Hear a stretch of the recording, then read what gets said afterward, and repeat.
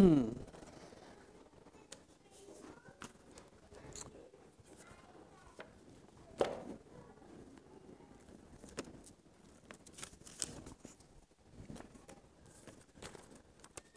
right, good morning. I said good morning that time.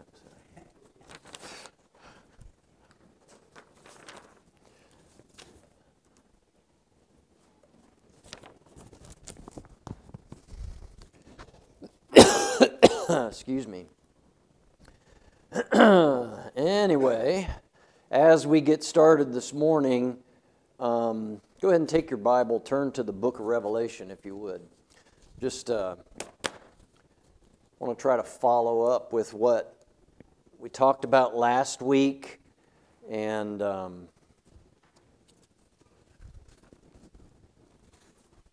have something to hand out to you here that hopefully will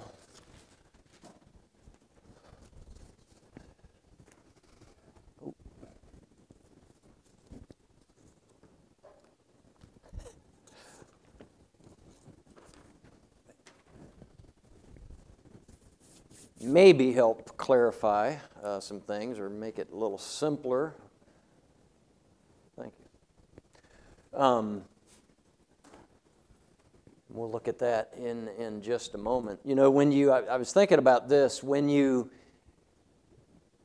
would think of a portion of the Bible that is focused on the Lord Jesus, all right, there's probably, I would think there could be a number of different places come to mind. And when I say portion, I mean like a book of the Bible. But there are some books of the Bible. I mean, in one way, the Bible's all about the Lord Jesus, all right? And of course, the New Testament, very emphatically so. There are portions, though, of the Bible that really, in a special way, emphasize the Lord Jesus. And there's a number of those, but I mean, I think of the book of Hebrews, for instance. I mean, that's a unique and an interesting book of the Bible that presents Jesus actually from an angle, in a light that the other books of the Bible don't focus much on. But the book of Revelation, all right, and I say all that to say, really the book of Revelation, when you think of Revelation, most people think about, prophecy, things to come, future, and so on, which is right, obviously. But many times people miss the fact that the book of Revelation really is a book of the Bible that's all about the Lord Jesus as well. I mean, in fact, as you begin reading the book, you see that from the very start. It says, the revelation of Jesus Christ. The word revelation means the revealing, the unfolding, the unveiling, the disclosing, that kind of an idea. So it's a book that's revealing Jesus Christ. And again, I just kind of say that because a lot of times that's kind of overlooked. Many times people think about the book of Revelation simply in the light of, okay, it's telling us what's going to happen in the future, which is true, but they miss the point that it's really all about the Lord Jesus as well. So want to just take a little bit of time this morning. There's one particular aspect or portion that if we have time I want to focus on, but we may not have time, but just want to lay out and kind of give you this overview, but hopefully in a way that's simple but yet makes sense. And again, what we'll talk about is mostly on that paper, so you have it there. All right, if something kind of goes through the cracks, so to speak, while we're talking about it. But anyway, let's go ahead and have a word of prayer, and then we'll kind of jump into this here this morning. Father, again, we thank you for the Lord Jesus. Thank you that because of Him and through Him and in Him and by Him and all of that, Lord, that we can have a relationship with you. And it's sometimes easy to think of our lives and be self-centered and think about us and so on, and many times we just forget that the whole point of our lives is the Lord Jesus as well. So this morning, as we think about this particular portion of Scripture and so on, I pray that you just help us not to lose sight of that although there are things in, obviously, the book of Revelation that focus on, tell us, about what's to come and so on, but really it's all about the Lord Jesus as well. And I pray that you'd help us to not lose sight of that. And so we thank you for him and this opportunity this morning, and it's in Jesus' name that we pray. Amen.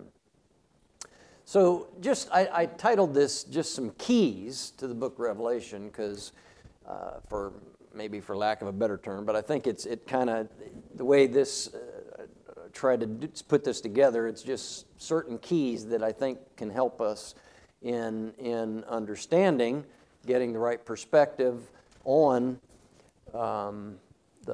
this book, all right, which is a wonderful book of the Bible. It's often, scary to a lot of people in the sense of, and I don't mean just like unsaved people that read it and think, wow, that's something, because there are some very traumatic things described in the book of Revelation. If you've paid attention to it, there's, serious stuff talked about in it as far as destruction and judgments, things that will happen on this earth. But in the biggest sense of it, the book of Revelation is rather a simple book in many ways. There's some keys given in the book that oftentimes other portions of Scripture don't have.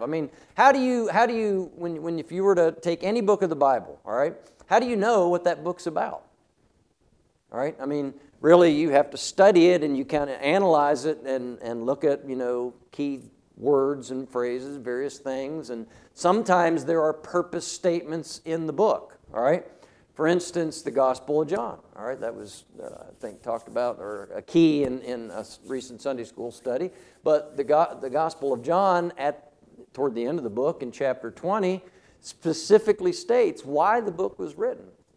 And again, that's true of a number of books, but Revelation is very clear on these things, okay? And so, again, as you think about the book of Revelation here, it has a grand subject, which is the Lord Jesus himself. In fact, as it begins, I already read the first few words, but notice it says, the revelation of Jesus Christ, which God gave unto him to show unto his servants things which must shortly come to pass.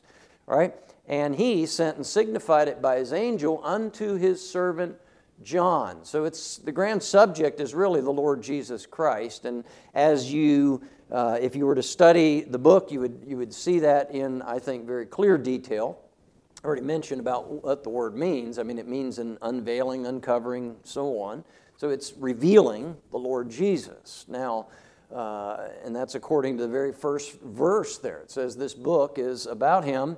It's revealing him, and in this great portion of God's Word, he's revealed to be the glorious, almighty God that is coming again to judge this earth. He's going to exact his, if you want to say, privilege and right as King of Kings and Lord of Lords, rather than as the suffering Savior as he came the first time. And so, purpose. What's the purpose of the book? Well, it's stated there in verse 1, really.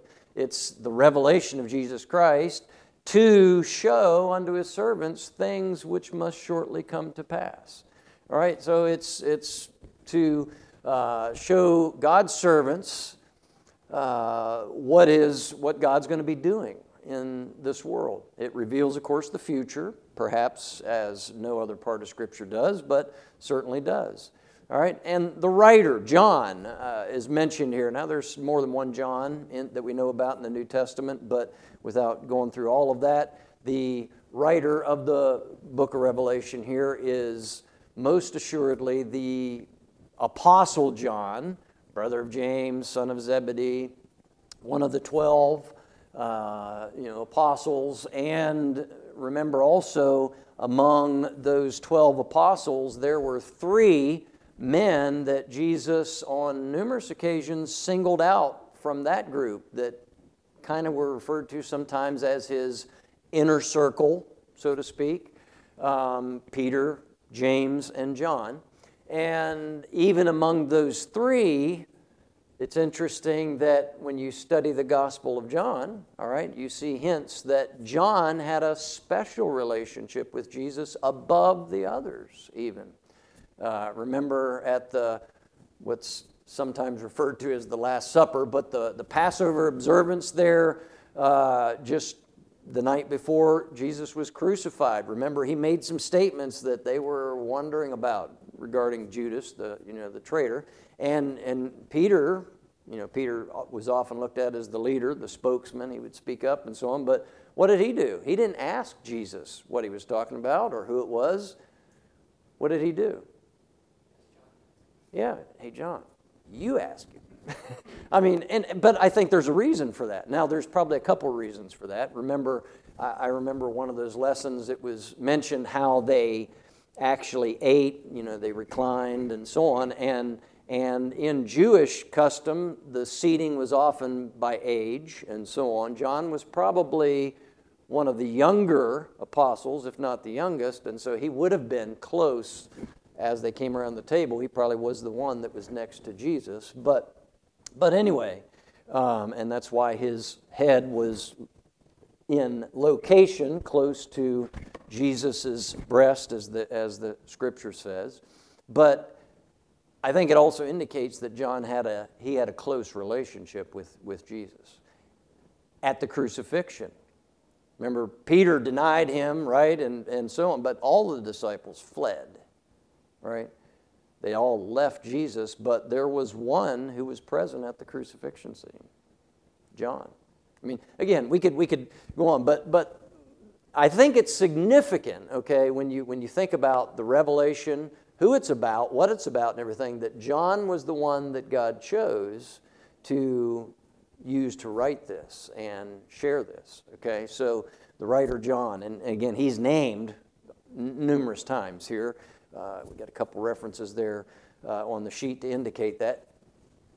This is an interesting point about Revelation as well. Maybe you're aware of this, but obviously in a generic sense, the Bible pronounces blessings on those who, read it and heed it and so on.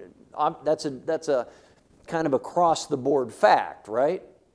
Psalm 1, remember? Blessed is the man who walketh not and so on, but then delighteth in the law of the Lord. In his law doth he meditate day and night and so on, and he should be like a tree planted by the river. That's a blessing talked about. But Revelation is the only book of the Bible that I know of that actually pronounces a specific blessing for studying it itself. Notice in verse 3, well, let me continue reading here. Verse 2, who bear record, that's John, of the word of God and of the testimony of Jesus Christ and of all things that he saw. Now notice verse 3. Blessed is he that readeth, and they that hear the words of this prophecy, and keep those things which are written therein, for the time is at hand. Again, maybe I'm overlooking something, but I don't know of any other book of the Bible that specifically states that in its own book for this book particularly. If you give it some attention, there's blessings for that. Book of Revelation does. Again, this is one of those special things about this book.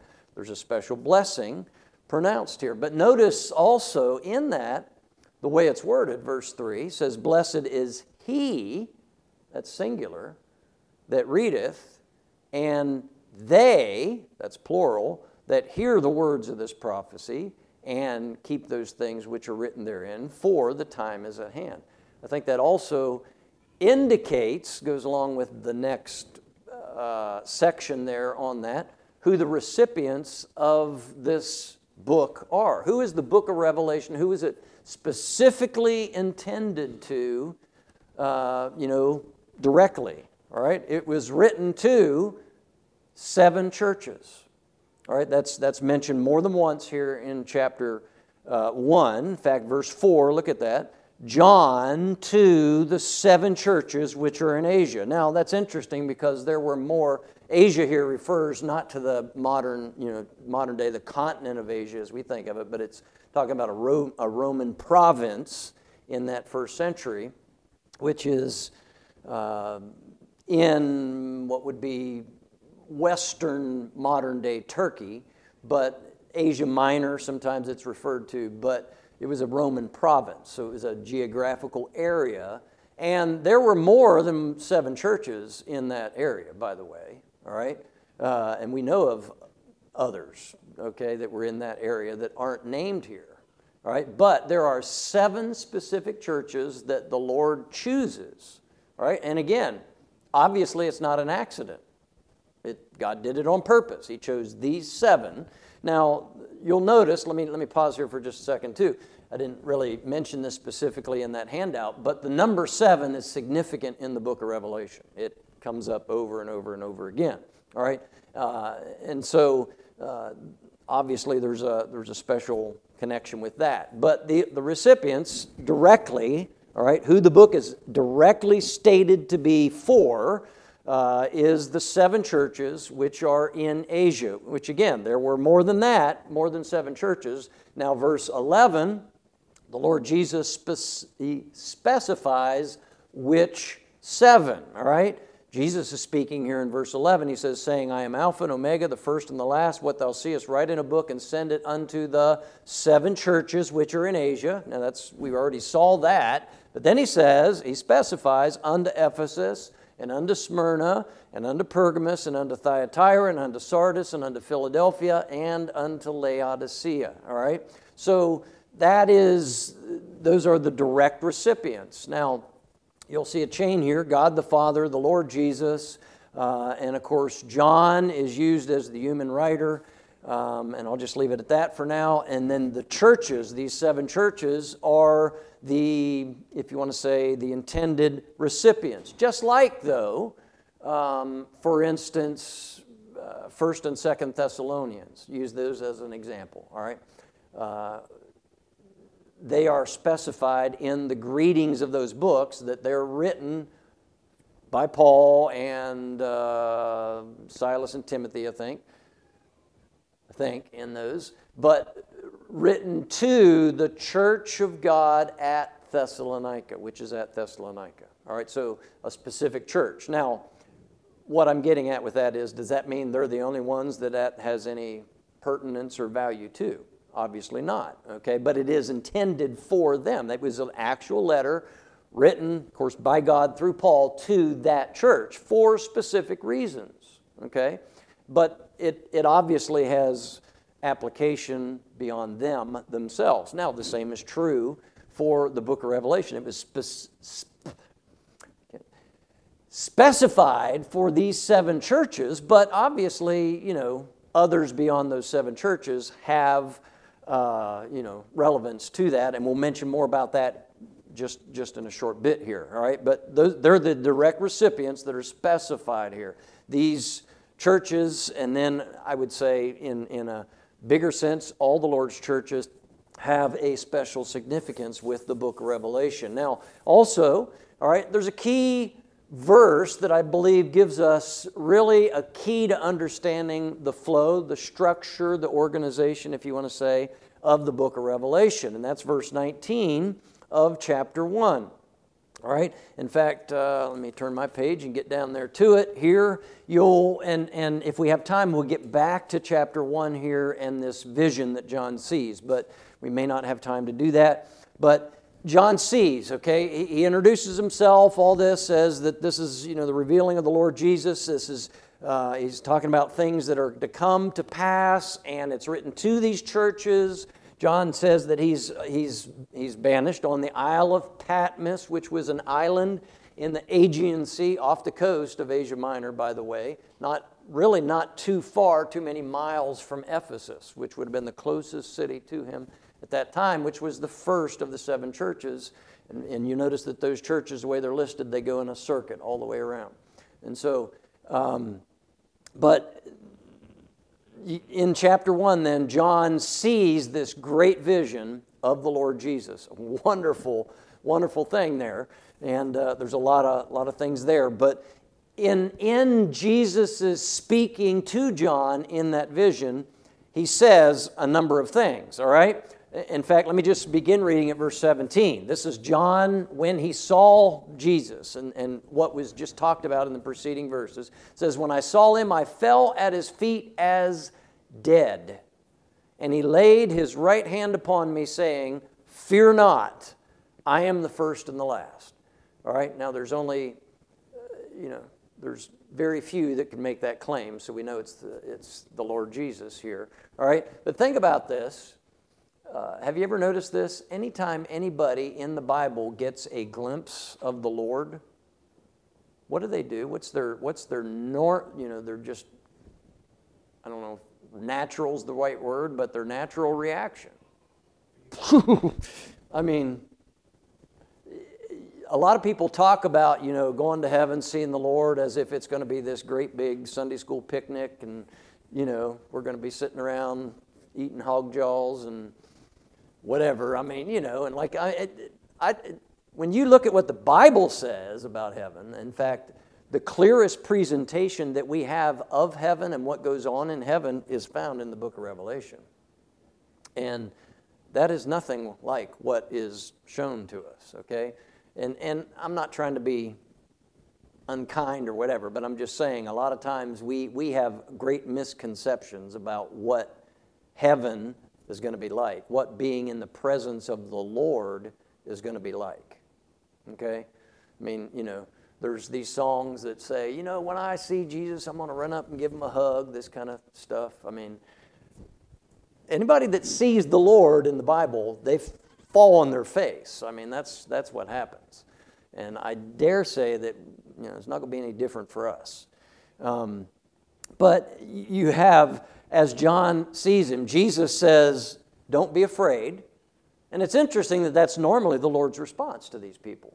Their first response is because they see who he is and they realize they're very insignificant compared to him. He is so much higher. I mean, think about Isaiah and but the Lord, here, John says that the Lord put his hand on him and said, "Don't be afraid." I'm paraphrasing. "Fear not, don't be afraid." I mean, that's a comforting thing there, right? But, so then, Jesus says, "Fear not, I am the first and the last. I am he that liveth and was dead." And, lost my place. "And behold, I am alive forevermore." He's not going to die anymore. "Amen. And have the keys of hell and death." And then notice, as he's speaking, he says to John in verse 19, in fact, there's a period after verse 18 that starts a new, thought here, but he says, "Write the things which thou hast seen." All right, so Jesus is speaking to John. He's seen this great vision of Jesus, and he tells John to write the things that he had seen. So what would that be in the scope of the book of Revelation? It would have to be, what he just saw, right? So the things which he had seen, let me read it instead of trying to quote it. "And the things which are, and the things which shall be hereafter." The mystery, and then notice it continues, "The mystery of the 7 stars which thou sawest in my right hand, and the 7 golden candlesticks. The 7 stars are the angels of the 7 churches, and the 7 candlesticks which thou sawest are the 7 churches." He saw those things in the vision, all right, that is before this. So I'm just going to leave that for now. But notice verse 19. It gives us a key to understanding the book of Revelation. Again, first, he says, he told John to write the things that he had seen. That's past, right? And obviously, in the scope of Revelation, that would be what was already before that, or this great vision of the glorified Lord Jesus that John is privileged to see. John, in fact, it's interesting, back in, I think it's I know it's chapter 1, but in, trying to find my place here, verse 10, John says, "He was in the Spirit on the Lord's day." So he's exiled. He's not able to meet. He's alone, all right? He's, as far as human companions, he's alone. It's the Lord's day. He's not able to meet with a church. So he's worshiping God privately. I mean, again, A lot of people might use that as an excuse, but this is his only resort, okay, in this condition that he's in, this situation. But the Lord Jesus comes to him. It's an interesting thing here. And he sees this great vision, all right? And then he says, right, secondly, so there's a breakdown here. You have these three parts. What he saw, what he had seen, all right, the past. And then secondly, he says, write the things which are. So the present things. Now, and then he has a third one, the things which shall be hereafter. So future things, all right? So you have past, present, future things that John's writing about. Again, the past is limited in the book of Revelation. It's just what he had seen in that vision. And then, but the things which are would comprise chapters 2 and 3, the letter, the information that Jesus gives John to give to the churches specifically, all right? And then, so let's talk about that for a minute before we get to the third part. So the things which are, the present things, chapters 2 and 3, again, we mentioned this last week in passing, but there's 7 letters that John is told to write here to these 7 churches. Now the interesting thing is, they're not like, for instance, like the Thessalonian letters that I mentioned, or the letter to the church at Philippi. It's not like an individual thing that's sent just to them. All 7 of those are written together and included in the book of Revelation. In fact, the whole book of Revelation is sent to those 7 churches, right? That follow? Okay, so it's an interesting thing. When you think about this, all right, all of these churches see what Jesus is saying to and about the other churches. It's not just a private matter, so to speak. All right, so it's all included. In fact, they get the whole book of Revelation, not just their individual letter, not just the other letters as well. They get the whole book. All right, that's the point of it. All right, but you have these 7 short epistles that Jesus basically dictates to John that he's to write and send to these churches. All right, and so. And we don't have time to even read all 7 of those this morning, but I'm sure that you're familiar enough with them. There's 7 letters, all right? And they go in that order that we mentioned: Philadelphia, Smyrna, Pergamos, Thyatira, Sardis, Philadelphia, and Laodicea. And the order that Jesus mentioned, all right? He gives a letter. Now, each of these letters, there's some commonality to these letters as far as structure. You'll notice on every one of them, at the beginning of the individual letter, Jesus introduces himself as he's writing. In fact, they all say, "These things saith." Okay, in other words, I'm saying these things, but then there's an individual description of the Lord Jesus given in each of these 7 letters. So there's the church address, the specific church address. There's the Christ described. And most of the descriptions, at least, that are given in these 7 letters, if you were to go back and look at that vision in chapter 1, you'll see that most of the descriptions are taken from that vision. There are some exceptions, but most of them are taken from that vision. All right, so you have the Christ described. This is common for every one of these letters. And then generally there's a commendation. There's some words of, where the Lord is commending the churches. He's saying, in fact, he basically on all of them says, "I know your works," and then he'll lay out some things. For instance, just to give an example, in the first one there, in the letter to the church at Ephesus, all right, notice the structure. "Unto the angel of the church at Ephesus write," and it's an interesting thing, he says, "the angel of the church." I don't have time to get into that right now at all.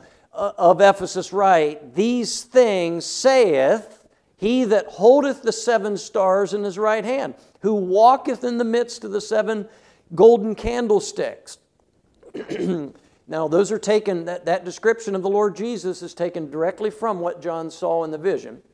All right, but Jesus is choosing these descriptions of himself for each of these churches. And again, there's reasons, specific reasons why. But notice in verse 2 he says, "I know thy works, and thy labor, and thy patience, and how thou canst not bear them which are evil, and hast tried them which say they are apostles and are not, and hast found them liars, and hast borne, and hast patience, and for my name's sake hast labored, and hast not fainted. So you see some words of commendation from the Lord Jesus to the church, right? In fact, that's quite a list. I mean, I don't know of any church that wouldn't want that to be said of them, right?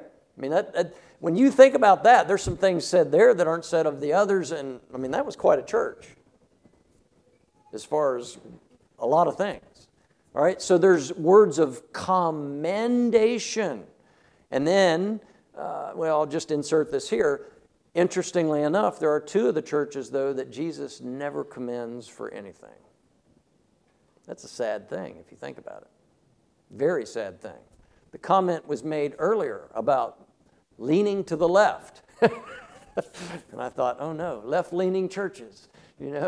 Obviously, that's sort of a pun, but I mean,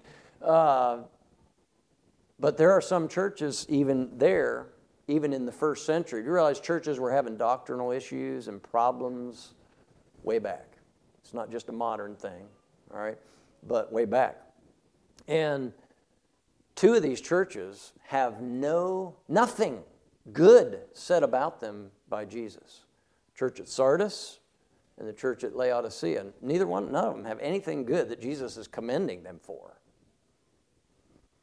Then you have not just good things, commendation that's deserved by the churches, but you have the condemnation. I got to say that slow because I get tongue-tied and mixing them up there. But you have the condemnation. In other words, Jesus then condemns the churches for some things that are wrong that he doesn't like. All right, in the church at Ephesus, we were reading this one as an example. He says, down in verse 4, nevertheless, I have somewhat against thee. So the idea is you have all this going for you, a lot of good things, and I appreciate, I'm commending you for this, but I do have something against you. And he says, you've left your first love. Now again, we're not talking about the specifics of each of these right now because of time constraints, but that's just an example. Jesus points out something that needs taken care of in the church. All right? Now, so he mentions that, and again, as I said before, it's not just the church at Ephesus that reads this. It's all the churches are going to read this. All right? But two of the churches, just like two of the churches did not have anything good said about them, two of the churches the Lord doesn't deliver any bad news to, as far as condemning them and saying this is wrong. The church at Smyrna and the church at Philadelphia. The Lord doesn't say there's something they need to correct. All right, so you have the church, the Christ, you have the commendation, you have the condemnation delivered. Then you also, in everything, and this is consistent with the Lord, by the way, that when he points out what's wrong with somebody or with something or with a situation, he tells us how to make it right. Notice in, again, our example to the church at Ephesus, he says in verse 4, I have somewhat against thee because thou hast left thy first love. Then verse 5, he tells them how to make it right, how to correct it. He says, remember therefore from whence thou art fallen, and repent and do the first works. All right, so you have words of correction. Then you have a consequence. In other words, again, as the example, he says, or else I will come unto thee quickly and will remove thy candlestick out of his place, except thou repent. So in other words, if you don't get it right, this is going to happen. There will be consequences, is what the Lord's saying. And it's, again, just as a kind of little practicality lesson here, because I believe it's true in our lives individually. We see it as the Lord deals with his churches and so on, but He points out what's wrong, but he tells us how to correct it, and he usually gives us some space to correct it. I mean, the Lord is long-suffering. Now, we don't know how long the Lord had been bearing with this church on various things, okay? But the Lord is very long-suffering. And I'm thankful for that, because, I probably wouldn't even be alive if it weren't for that. But he is long-suffering. However, there are consequences to wrong choices, to sin, and so on. And then I just worded it this way, but there's a challenge issued on every one of these letters as well. Now, there's a couple elements to that challenge, but notice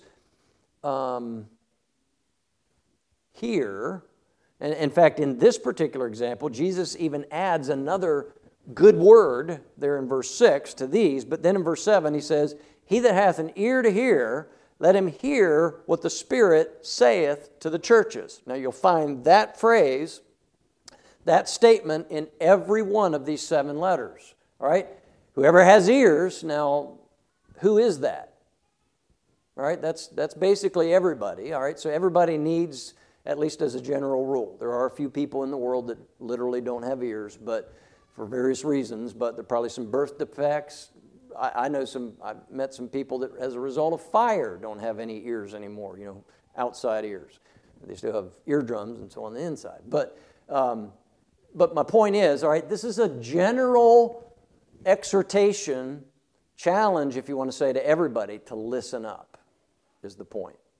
Okay? And then you'll see he also adds to that, he that hath ears to hear, let him hear what the Spirit saith unto the churches. So every one of these, it's written to a specific church, but every church is exhorted to hear what the Lord's saying to all the churches. All right? And then you have a promise attached here as well. Notice he says, "To him that overcometh will I give to eat of the tree of life, which is in the midst of the paradise of God." Now, there's a different promise attached with every one of these letters. But again, the way it's included in this challenge, we could say these are going to be true for all overcomers, whether they're in Ephesus or whether they're in Smyrna or whether they're in Thyatira or wherever. All right? And so you have these elements that are in these letters. And thinking about these, and again, we're not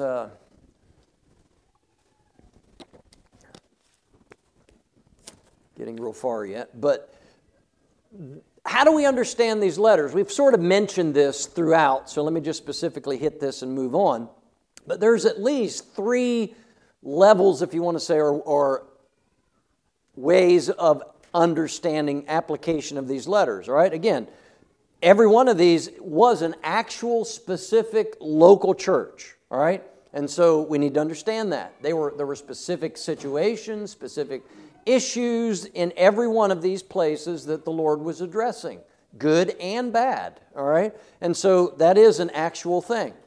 And then secondly, there are church admonitions. Again, the exhortations given is to all the churches to listen to what the Lord's saying to that church and to all the churches, okay? And then you have personal, all right? There's a personal level of application because it says to he that hath ears to hear, so there's personal accountability and all of this as well. And then I include this, but I include this with definitely a caution because the Bible doesn't state this like it does those other 3 areas, but there seems to be, there's an apparent prophetic foreshadow in the order. Now, the Lord did put these in this order for a reason, okay? Obviously. And when we look back, this is, the thing, is when we look back from our day, looking back, we can see, they say hindsight's 20/20 vision, right? It does seem that there is an apparent prophetic order of these churches, the way they're addressed, that seem to fit into what people call periods of history of the churches, all right? But I say that with caution because the Bible doesn't specify it. It does specify the other 3 areas. And so we need to be careful in that as well. And there are, like, for instance, the Scofield Study Bible. Some of you may not even have heard of that, but that was very popular study Bible for a long time. And Mr. Scofield, he very prominently focused on that particular thing, that, church ages and all this stuff. And you ever heard anybody say that today we live in the Laodicean age, that kind of thing? And that's kind of what that really refers to, is, these churches. Now, but let me say this as well, all right? Throughout that from the first century until today, there are churches that represent these characteristics and qualities at one time, all the time. Okay, so just saying that was that age, and this is this age, and this is this age, there might be some appearance of that, but we got to be careful on that. All right, and then the third area, and really it's the biggest area, but is the things which shall be hereafter. If you notice in verse 19 of chapter 1, he says, "Write the things which thou hast seen, the things which are, and the things which shall be hereafter." If you turn to chapter 4, verse 1, through chapter 3, you have the letters to the churches, the things which are. And then in verse 1 of chapter 4, after this I looked, and behold, a door was opened in heaven, and the first voice which I heard was as it were of a trumpet talking with me, which said, "Come up hither, and I will," now notice, "show thee things which must be hereafter." All right, almost identically worded as the last statement there in verse 1, chapter 1, verse 19. But the things which were to be after, all right, or future things. So really, chapters 4 and following in the book of Revelation describe the future, which from our standpoint is still yet future. We still live in the age of the churches, and that will be the case until the Lord comes back in the rapture, which we mentioned last week, all right? But if you look in chapters 4 and 5, again, we don't have time to read it and really pay attention to it right now, but you'll see that chapters 4 and 5, remember, John's called up to heaven, and he's going to be shown the things which are hereafter, but the things that happen basically on the earth after that. It's an interesting thing. He's taken up to heaven to be shown what's going to happen here on the earth. Again, it doesn't say this is the rapture, but there's definitely a picture here of what happens at the rapture. The Lord's people are taken up. And then we'll see things that happen in heaven, but things are happening on earth, all right, that the church is not part of, all right? And so chapters 4 and 5 describe a scene in heaven. And of course, the tribulation is down below on earth, but this is what's happening in heaven then. All right? And of course, basically, it's worship around the throne of God. And there's a lot of different things that are described there, but that's basically the gist of it. At the end, toward the end of chapter 5, in chapter 5, you have a book that's revealed to us. It says a 7-sealed book. Literally a scroll, but a 7-sealed book. So a scroll with 7 seals on it. Seals were put on documents to ensure that they were delivered to who they were intended for, and so on.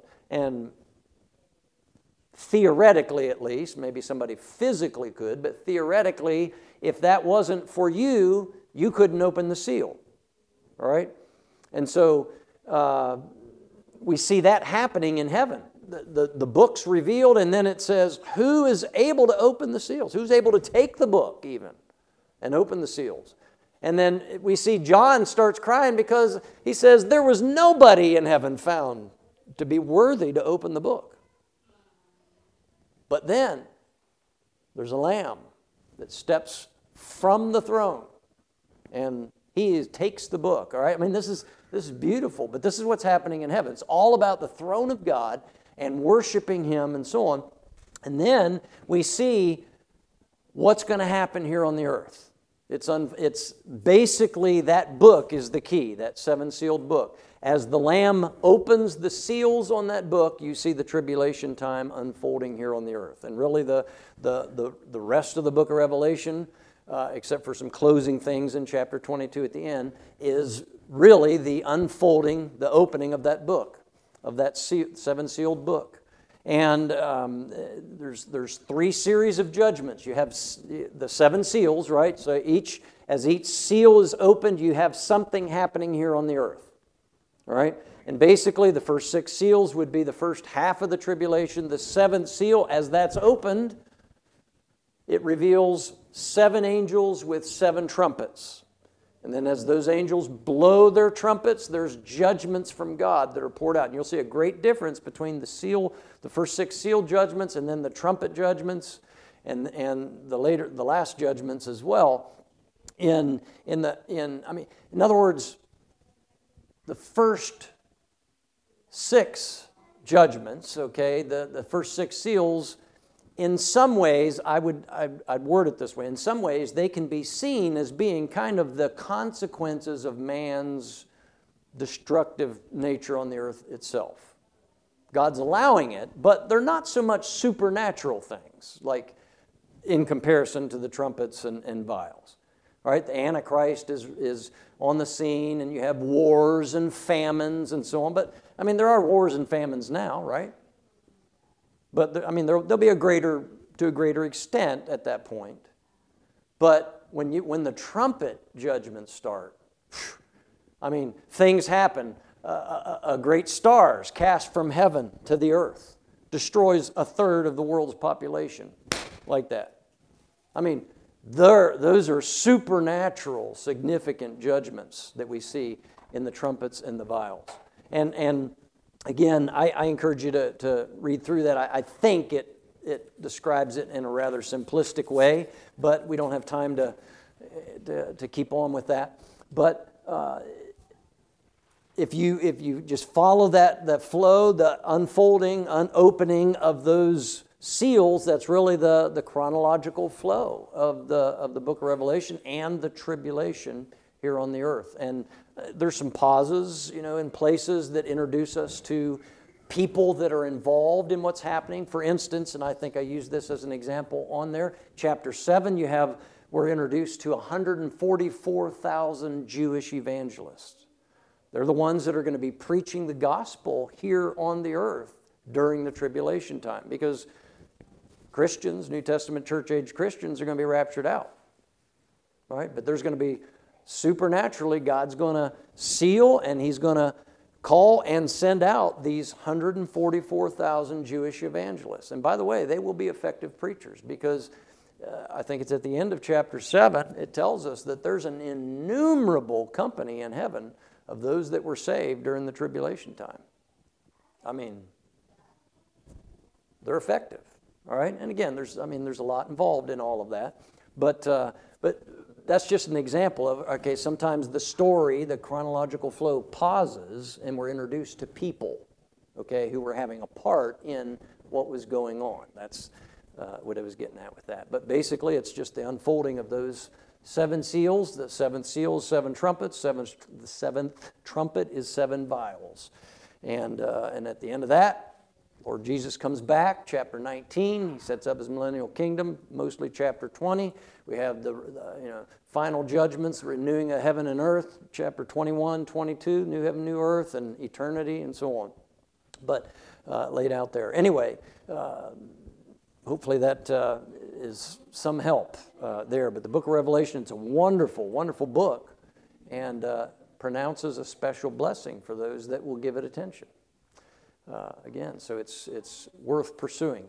Let's pray. Thank you, Lord, for your word. Thank you for the Lord Jesus. Help us now as we worship you and interact with you and your word in the service. And we ask these things in Jesus' name. Amen.